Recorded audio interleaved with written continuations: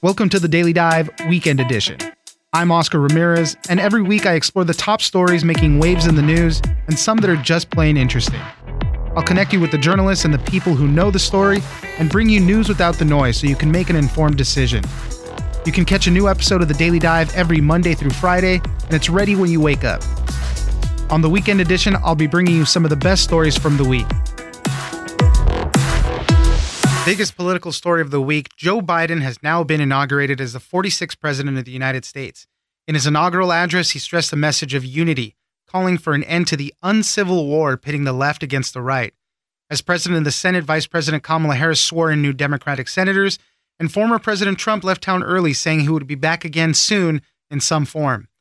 For a rundown of how the day played out, we'll speak to Julia Manchester, political reporter at The Hill. So I think the message of unity was really one of the key takeaways. This has been something that Joe Biden has been pledging for a while, and I think it was obviously very important for him to pledge it today while he was surrounded on that balcony on Capitol Hill with Republicans and Democrats, lawmakers, former vice presidents, former presidents. It was a moment for unity, and I think what was demonstrated today showed unity at the top levels of U.S. government, and he wanted to reflect that in his address. One particular part of his address that I thought was very striking, and he said similar things like this before, but he made a direct appeal to President Trump's supporters, and he essentially said, "Hear me out. Listen to what I have to say. I am reaching out to you. I am trying to make this country better for you. I'm not only trying to make this country better for my own voters, but also for people who didn't vote for me." And he said, even if you continue to disagree with me, that's okay. That's democracy. That's normal. So I thought that was definitely the right tone to set, especially after the violence we saw that broke out on Capitol Hill just weeks ago. And that also figured into his speech, too. He obviously made mention of it. He said, we must end this uncivil war that pits red against blue. We can see each other not as adversaries, but as neighbors. We can treat each other with dignity and respect. We can join forces, stop the shouting, and lower the temperature. For without unity, there is no peace, only bitterness and fury. No progress, only exhausting outrage. No nation, only a state of chaos. This is our historic moment of crisis and challenge. And unity is the path forward. And we must meet this moment as the United States of America. If we do that, I guarantee you we will not fail. We have never, ever, ever, ever failed in America. We've acted together. And there's a lot of rhetoric that goes on in these types of addresses. And I really do hope that, supporters of President Trump, even those that rioted at the Capitol, hear that message. He can only say what he intends to do, and people need to be open to listening to that. He also kind of a message to those outside of the country, our allies, saying we were going to rebuild those relationships, things like that. So just setting the stage for what happened after the parade and all that. Joe Biden went to the Oval Office and signed over a dozen executive orders. So we'll see how all that pans out. Obviously, Vice President Kamala Harris making history as well as the first woman to hold that office, the first Black and South Asian American woman to hold that office. Also, she had to go into the Senate as president of the Senate and swear in some new Democratic senators. Absolutely. And that moment with her swearing in the Democratic senators was so incredibly historic as well. So you have the first woman, the first Black, the first South Asian vice president there, swearing in the first Jewish millennial senator from Georgia, the first Black senator from Georgia, and then you have the first Latino senator from California. So that was a really big moment and a lot of history in that moment. And I think it just really encapsulates how much of a melting pot America is and how much we're seeing that melting pot and that diversity now really trickle up to the top tier of government. It's so interesting. As a woman watching today, I couldn't help but think about how there are younger generations of younger girls and future generations of younger girls who will not know a world without a woman vice president, or a world where there hasn't been a woman vice president. That's huge. And I think it really shows how much progress we've made as a country, and really how much progress women and minorities have made really going forward in elected office. And as the tiebreaker in the Senate right now, since it's split 50-50, I mean, she might remain a fixture there on the Senate floor, breaking tie votes and all that, depending on the agenda that starts getting passed. So definitely some more historic moments there. And then finally, Julia, President Trump didn't go to the inauguration. He chose instead to leave early in the morning. He did stop and talk to some supporters that he had at Joint Base Andrews, just kind of touting some of his accomplishments. He had kind of a little weird send-off at the end saying, "We'll be back in some form. Have a good life." I thought that was kind of a weird little send-off there. But, what did President Trump say at the end of his term there? President Trump was really trying to tout his accomplishments. He talked a lot about his family, thanked his supporters and such, really made it about him and what he's done. It was interesting to see how it looked like almost like a mini Trump rally. Came off of Marine One with the First Lady, and there was music playing, and we know that's par for the course for a Trump rally. So it just seemed to be a mini Trump rally. One notable thing is that he did not mention President Biden's name. He said he wished the new administration well, but that's all we got from him. However, we did learn that he continued the tradition of leaving a note to the next president in the Oval Office. And we just heard Joe Biden, who is in the Oval Office at this very moment signing executive orders, saying he thought the letter was, quote unquote, very generous. And he said that he would not be revealing the contents of the letter until potentially after he speaks with President Trump. So we weren't expecting to see that letter, but we learned it happened. Oh, man, that's what I want to know. What's in that letter? It was such a contentious election, obviously going to the end where President Trump was saying it was stolen from him. But definitely very, very curious to see what goes on in there. Well, Julia Manchester, political reporter at The Hill, thank you very much for joining us. Thank you. Also big news, leading up to President Trump leaving office, all eyes were on the pardons he was going to issue. He ended up granting clemency to 143 people, 73 pardons, and 70 commutations. Most notably, people that did not make the list were President Trump himself, his family members, Rudy Giuliani, or Tiger King Joe Exotic. Names that did stand out, though, included Steve Bannon and rapper Lil Wayne. For more on who got the last of the Trump pardons, we'll speak to Josh Gerstein, senior legal affairs correspondent at Politico. I would say that they were not as provocative, as sort of earth-shattering as some people thought was possible. Obviously, if Trump had decided to try to pardon himself, that would be something completely unprecedented in American history, and it would have provoked legal challenges. Some people said he thought it might have intensified federal investigations into the president. President Richard Nixon actually considered a self-pardon, but decided to leave the White House without granting that to himself, and later got a pardon from President Ford, of course.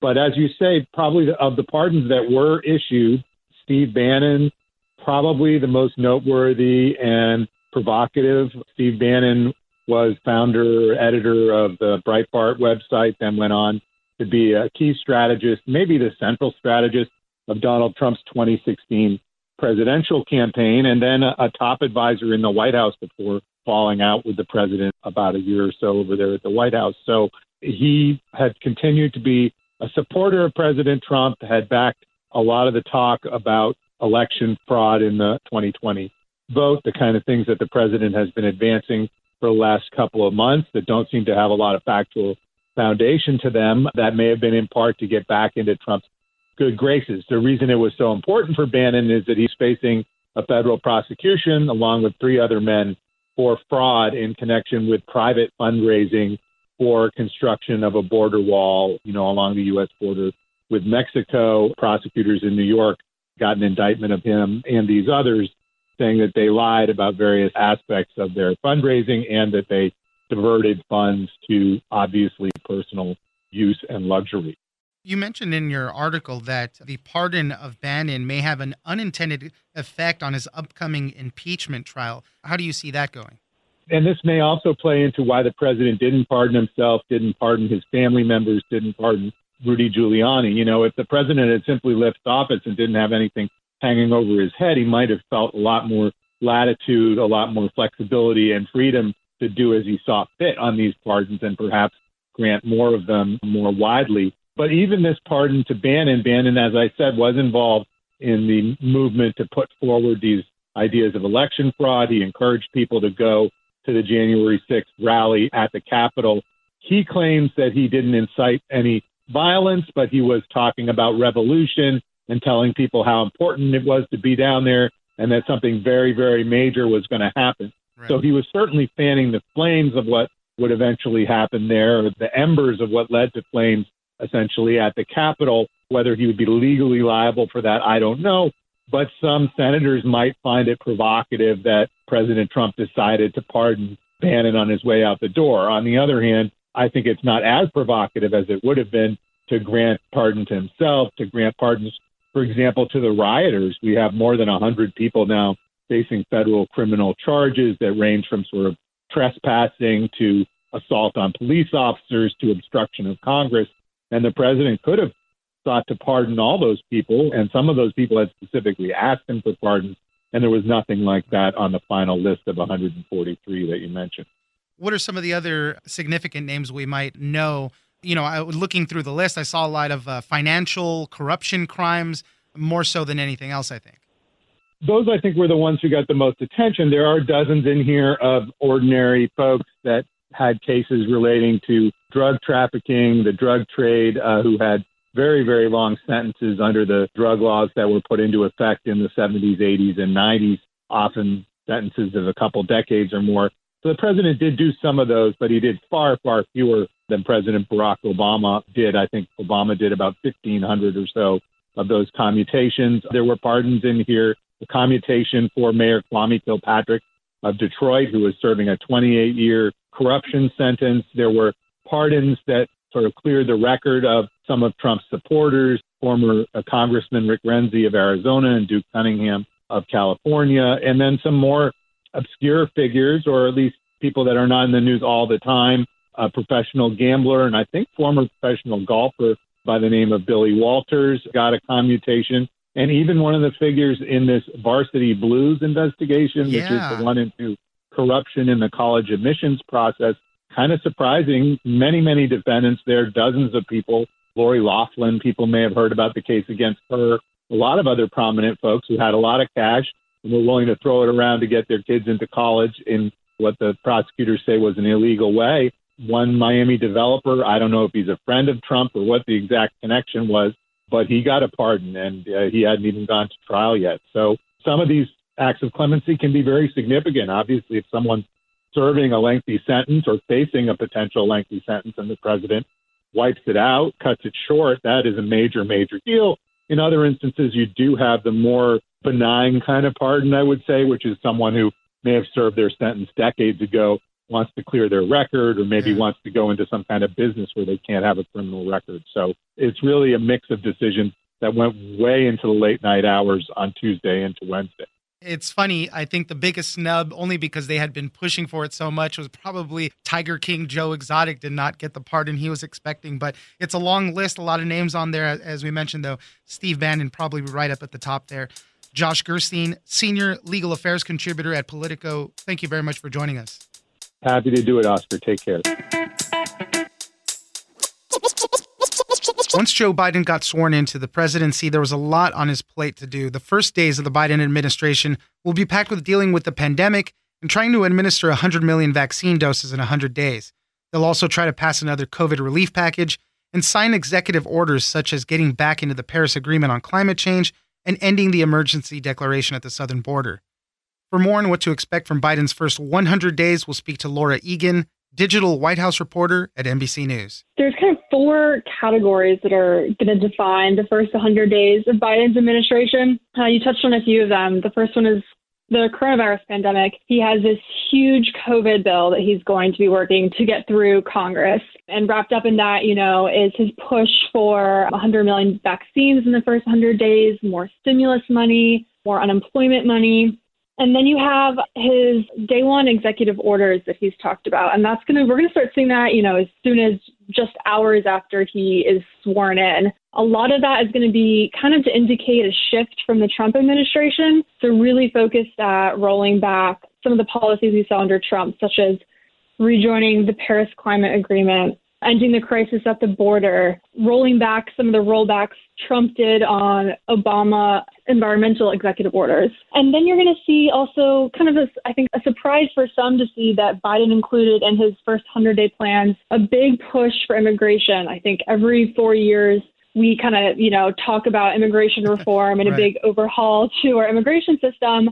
And it always kind of ends up falling flat on Capitol Hill. But Biden has said that he is going to introduce, starting on the day he's inaugurated, introduce a bill to Congress that would find a pathway to citizenship for 11 million people who are in the country who are undocumented. And that's the biggest kind of push we've seen for pathway to citizenship really since Reagan was president. And then, of course, hanging over all of this is impeachment. And that's really going to dictate a lot of what can happen on the Hill, just because it's going to take up and kind of consume so much of Congress's time. And also keep in mind, going on with all of this is Biden's need to confirm his cabinet members, which also eats up a chunk of time in the Senate. Let's continue to expand a little bit there on the Senate's actions. They're going to be super important, all of this. The split is 50-50 Democrats to Republicans. So Vice President Kamala Harris is going to probably be a big fixture there, maybe tie-breaking votes and whatnot. But yeah, definitely kind of splitting their time. I think Joe Biden said, can we do something? We're doing a half day on impeachment, half day on cabinet picks, because that's crucial. He needs to set up his cabinet so he can really start implementing his agenda. So that's going to be one of the first big steps. And the question is, how much bipartisanship are we going to be seeing when they're split 50-50 like that? That's right. We're already starting to hear some pushback. Senator Hawley came out today pushing back against Biden's immigration plan. So he really doesn't have a whole lot of wiggle room right now, just because, even in the House, the margin is so razor thin for Democrats that they just can't afford to lose anyone that might be kind of more on the margins right there. And yeah, the Biden administration, he has indicated that he wants to split his time 50-50, as you said, with cabinet and impeachment. But then that leaves a big question, where's time for all these other bills? Yeah. Biden has a plan to administer 100 million COVID-19 vaccinations in the first 100 days. We've already seen how slow the rollout is for that. We have about 11 million doses that have been given so far. Maybe a little more. The numbers change every day, but that's going to be supremely important and very difficult. He's asking for a lot of money for that, billions of dollars to go towards vaccination programs, testing, all of this stuff. And, the Biden administration they've been very critical so far of how the Trump administration set up their vaccine rollout. They're already planning to, kind of just do an overhaul of what infrastructure Trump had in, even renaming Operation Warp Speed, renaming that whole program. We don't know the name of that yet, but I anticipate they'll be announcing that soon. So, they really are going to take a more federal approach to it. The Trump administration kind of left this up to the states. Biden has made clear that that is not the direction that he intends to go in. But, it's going to be an uphill battle. It's a huge, huge task to undertake. And they're going to be, I think they got, a little bit of a slower start than they would have liked just through the transition process and not getting some information from the Trump White House that they wanted early on in that process. So that's definitely going to be something that we're going to be keeping a close eye on. And the work on the economy, as we mentioned, everybody can agree that we need to get back on track with that. That's going to be a tough sell too. He wants a relief package that's over $1 trillion. More direct payments to people. I think he wants $1,400, $400 a week in unemployment, increasing the minimum wage to $15. That's going to be tough. So there's a lot of work to get to and not much time. So we'll see how much they go. And as you mentioned earlier, too, nobody would have thought maybe immigration would be at the top, but at least it signals what his priorities are. So lots of stuff to get through, and we'll see how much of this gets implemented. Lauren Egan, digital White House reporter at NBC News. Thank you very much for joining us. Thank you for having me. Don't forget to join us on social media at Daily Dive Pod on Twitter and Daily Dive Podcast on Facebook. Leave us a comment, give us a rating, and tell us the stories that you're interested in. Follow us on iHeartRadio or subscribe wherever you get your podcast. I'm Oscar Ramirez, and this is the Daily Dive Weekend Edition.